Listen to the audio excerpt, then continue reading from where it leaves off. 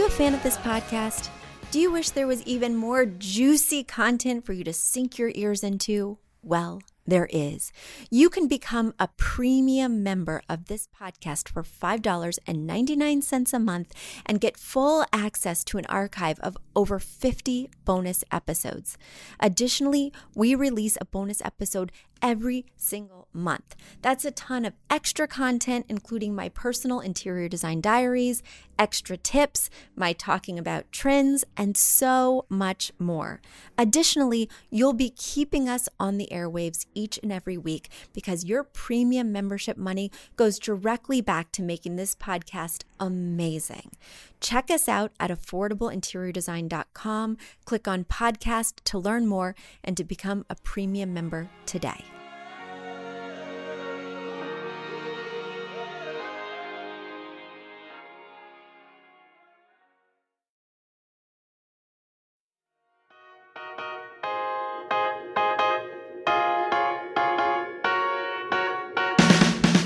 You don't need a high-end designer or a lot of money to get a luxe look. Be your own interior designer. This is Affordable Interior Design, the podcast. Here's your host, Betsy Helmuth. Hello, everybody. Welcome back to this third installment of Interior Design Trends for 2024. Very excited to be back and reveal a few new things. But as you guys know, before I launch into some fads that are out and about right now, before I list off a few more, I wanted to quickly talk about that reflection I had last week of, rather than constantly feeling like you have to change your life and set these goals, that sometimes when you've already paved the way, already made your intentions known, you can sit back and kind of let life change you. Well, the things that happen to you, both good, bad, surprising, unexpected, cringy, amazing, will they impact you and send you on these different trajectories that you would have never imagined? Is it possible that you could just let them do that rather than always pushing in a direction of your design? I think that's just an interesting thing to contemplate. And it occurred to me that I have an example of this in my own design life I wanted to share. So for the past year and a half, as long as we've lived here, I've been designing this house somewhat slowly. And the reason is because I knew we were going to be here for a long time. So I wanted to let it evolve. My children were getting older, so I was ready to invest in pieces. They didn't need to be as disposable. I knew that they weren't necessarily going to get colored on, spilled on, etc. So I had my eye open for kind of more interesting things. Additionally, I wanted to mix in some antiques, and those you can't just find as you like them. You kind of have to wait for them to pop up on auction sites or at garage sales. And I wanted this to just evolve a little bit, even though I had an intention for each room and I had floor plans for each room. So I knew the functions of each room. I knew the layouts of each room. I just didn't necessarily have those particular pieces yet. Then I found out I was pregnant. And then I was like, wait, maybe it's not time for investment pieces. Wait, maybe I can't have anything with, squared corners or anything glass. Wait, we need to reconsider a lot of things. And that kind of made me freeze up for a while. Plus, I was really sick. Plus, I was getting really fat. And then, of course, all the things. So I had this intention for this room in our house that the previous family had used as a dining room. And it was very clearly a dining room. Only one central light fixture in the middle of this large room that was kind of off to the side, beautiful stained glass, but really kind of set away, and clearly they had used it for a dining room, and it felt like it had that kind of energy. It was just this extraneous room that wasn't necessarily welcoming enough for, say, a TV room, but it also was just too large for, say, an office space or something like that. Okay. I buy the chandelier. I buy the dining table. I buy the dining chairs, and I buy the perfect rug. And then I realize, my kids need a place to play. We don't have a finished basement. And my kids are going over to other kids' houses here in Connecticut. And unlike in Westchester, where all the houses were very small and kids kind of had to figure something out, even the land sizes were very small. So people were more often going to places like, those indoor trampoline gyms or indoor rock climbing places or things like that. Here, people have slightly larger homes and much bigger plots of land, and there's more to do on their compound. Tons of finished basements, tons of indoor activities just for kids. And our house didn't have that. So my son revealed to me that he felt kind of embarrassed to have play dates here because we don't have much to do for kids. So this put a little bee in my bonnet because I want him to feel comfortable. And even though there's no reason he should feel embarrassed, I also don't want them to be bored or just on their phones the entire time. I decided to move the dining table out into the main living area because how many times a year are we really using this formal dining area? And my husband and I decided that for Christmas, we would outfit this room like a game room, right? And then cover the doors with paper so the kids could not see inside the glass doors that have the French doors that have the glass panes, excuse me. And so I told the kids that there was a leak in that room. And in an old house, they believed me. We had workers going in and out, assembling things, hanging things. We went on Wayfair and got an arcade game. I went on Facebook Marketplace and found a used pool table that looked completely new. Then I posted an ad and found a ping pong table topper. As my husband's surprise for the room, I got a neon sign on Etsy that said Club Helmet. I mean, we just made this space so fun. And if I would have finished my vision for the room, that intention that I had set out, if I would have continued to impose upon it, I would have missed the fact that life was trying to change me. This house was trying to change me. My family was trying to change me and say, Mom, wait, just because you have this vision for this space, there could be a more fun way to use it. There could be a better way for us to use it rather than just going with what people always do. And we have had so much fun in that game room. Every single night, we have family ping pong tournaments for bedtime tuck in. And it's just been this revelation, this room that we only used a handful of times before, we are now using many times a week. So that was just an example of kind of getting out of your own way. And sometimes your intentions or the path or goals that you've created for yourself aren't ultimately where you need to be as you start heading down that road. Feel free to reevaluate those goals. Don't feel so set or stuck and say, is this path really what I thought it would be? Is this career really what I thought it would be? Do I want to reimagine that? Is this lifestyle really what I thought it would be? Or, is there something else that's calling to me? Just stay open is what I'm trying to say. And now it's time for a quick commercial break. Do you love this podcast? Do you wish you could learn even more? Well, we have an online class bundle. Our online class bundle is comprised of 3 online classes: beautifying your home for less, styling your home, and the fundamentals of feng shui. Each one of those 3 classes is between 30 and 45 minutes long and chock filled with visuals and tips, things that will help you to style your own space or help out with other spaces.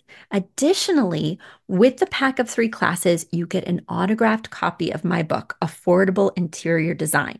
You get all of that for only $99. Once again, that's the 3 online classes as well as the book for only $99. You just go to affordableinteriordesign.com/classes. Once again, affordableinteriordesign.com/classes to buy your bundle today. And if one of those classes sounded intriguing, but maybe you already have my book or some of the other topics are not of interest, you can buy the classes individually at that site as well. Each class is $40. So head over to affordableinteriordesign.com/classes to get your bundle or your online class today. I think I've made that clear. And guys, bear with me. I had a newborn 3 months ago, and I am still working on being articulate. It's been a long time since I've regularly podcasted, and I can personally tell I'm a little rusty. But don't worry, the content's still here because I'm going to segue right here, right now into those trends. All right. So, something else that we're seeing for 2024 are kitschy kitchens.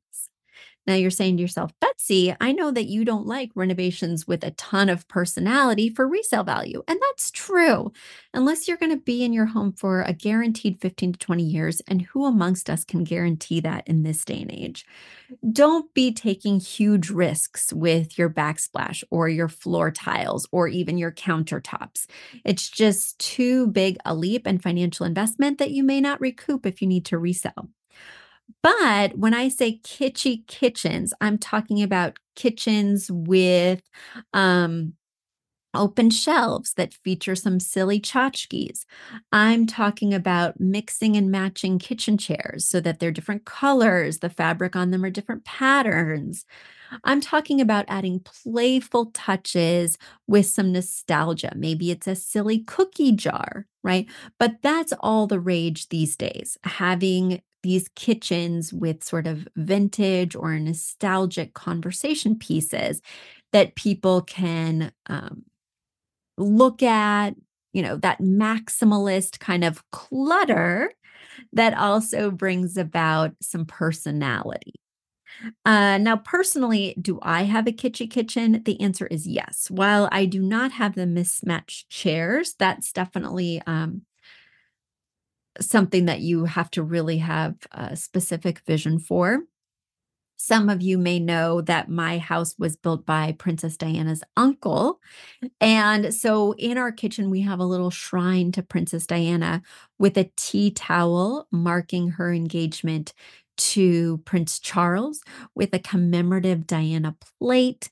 And our kitchen hutch has like built in spotlights, and the spotlights are shining down on these Princess Diana mementos. I also like a few tchotchkes here and there. And then my husband is a big fan of nostalgic toys and things. So, much to my chagrin, we have a Cookie Monster cookie jar. All of this stuff was out in my kitchen before kitchens were cool.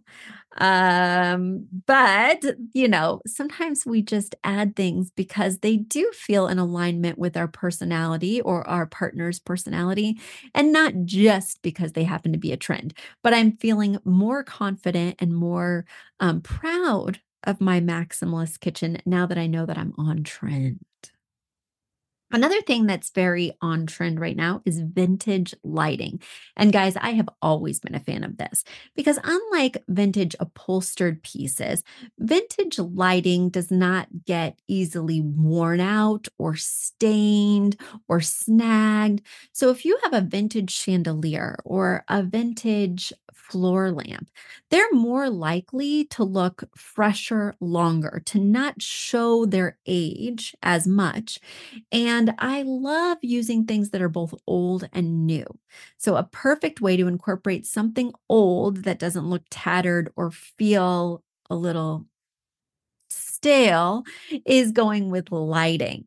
I love to look on Cherish. I love to look on eBay for these really special pieces that come from other eras. And you all know I really love auctionninja.com. I'm on there at least 3 times a week. I currently have 10 bids out for different things. I no longer need any light fixtures, but I do have several vintage ones and I just love them. So if you're looking to embrace that Victorian trend that we talked about last week, if you're looking to mix and match those eras like we talked about on Trends episode 1, then this is definitely the place to bring in some of that other era artifact stuff. There we go. Next thing is artisanal everything. Now, I would say that this trend has been around for a while. People have been really into handcrafted items and really interested in things that look a little homespun. But in 2024, people are taking it even further. You're going to see a ton of folk art, like quilts, like handwoven baskets. You're going to be seeing a lot of wicker goods, really anything that looks homemade, not just is homemade, but has those kind of imperfections or that kind of hand hewn quality that you can tell that somebody lovingly made this item versus purchasing it at Pottery Barn. So you're going to want to go looking at those craft fairs. You're going to want to look on Etsy and start purchasing items, usually home accents, that have that hand hewn quality. Another thing that's very popular this year are jewel tones. So, in years past, we've seen a big turn towards pastels or lighter, more muted hues. We're coming back to those dark, moody colors. Instead of the baby blue or even the icy pinks, we are going to see saturated magentas, deep navies. It's very exciting because jewel tones are always where my heart lies, no matter where the trends lead us. But you do want to be careful with jewel tones. They can make a room feel too dark. They can make a space feel a little bit melancholy. So you want to be careful when you're picking out your three colors for that 60-30-10, that maybe only one or two of the three would be that deep jewel tone. And then the other one or two would be lighter, more playful, or upbeat tones so that you don't get this really visually heavy space. All right, guys, this has been installation 3 of the 2024 design trends. You're asking yourself, Betsy, when are you getting back to answering those design questions? I have been waiting for you to return from your maternity leave to tell me all about XYZ. Well, guys, send your pictures of XYZ along with your questions. Head over to affordableinteriordesign.com/podcast. Once again, that's affordableinteriordesign.com/podcast. There, you're going to see a button to fill out a form. It is completely free, and you will be hearing my answer to your question on an upcoming episode. So send it in. I can't wait to see what you guys are working on, what's stumping you all, what trends you're embracing. Let me know. Send me that form, and I will dig right in on a future episode. Until next time, everyone. Bye.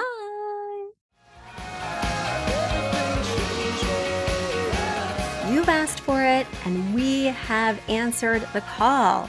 For years, you've been saying, Betsy, you're talking about all these great design concepts, but we can't visualize them. You're describing the picture that the listener sent in of their problem, and we wish we could see that picture too. After all, a picture is worth 1,000 words, and I do my best to describe them, but there's nothing like seeing it for yourself. And that's why Affordable Interior Design, the podcast, now has a YouTube channel. Not only do we have a YouTube channel where you could see recordings and clips of these podcast episodes, we also have an Instagram, a Facebook, and so many other exciting things. You should check it out. Head over to affordableinteriordesign.com/links. Once again, affordableinteriordesign.com/LINKS. links. And when you go there, you will see links to our YouTube page, our Instagram page, our Facebook page, and more. Please check it out, follow and subscribe so you can see everything I'm talking about.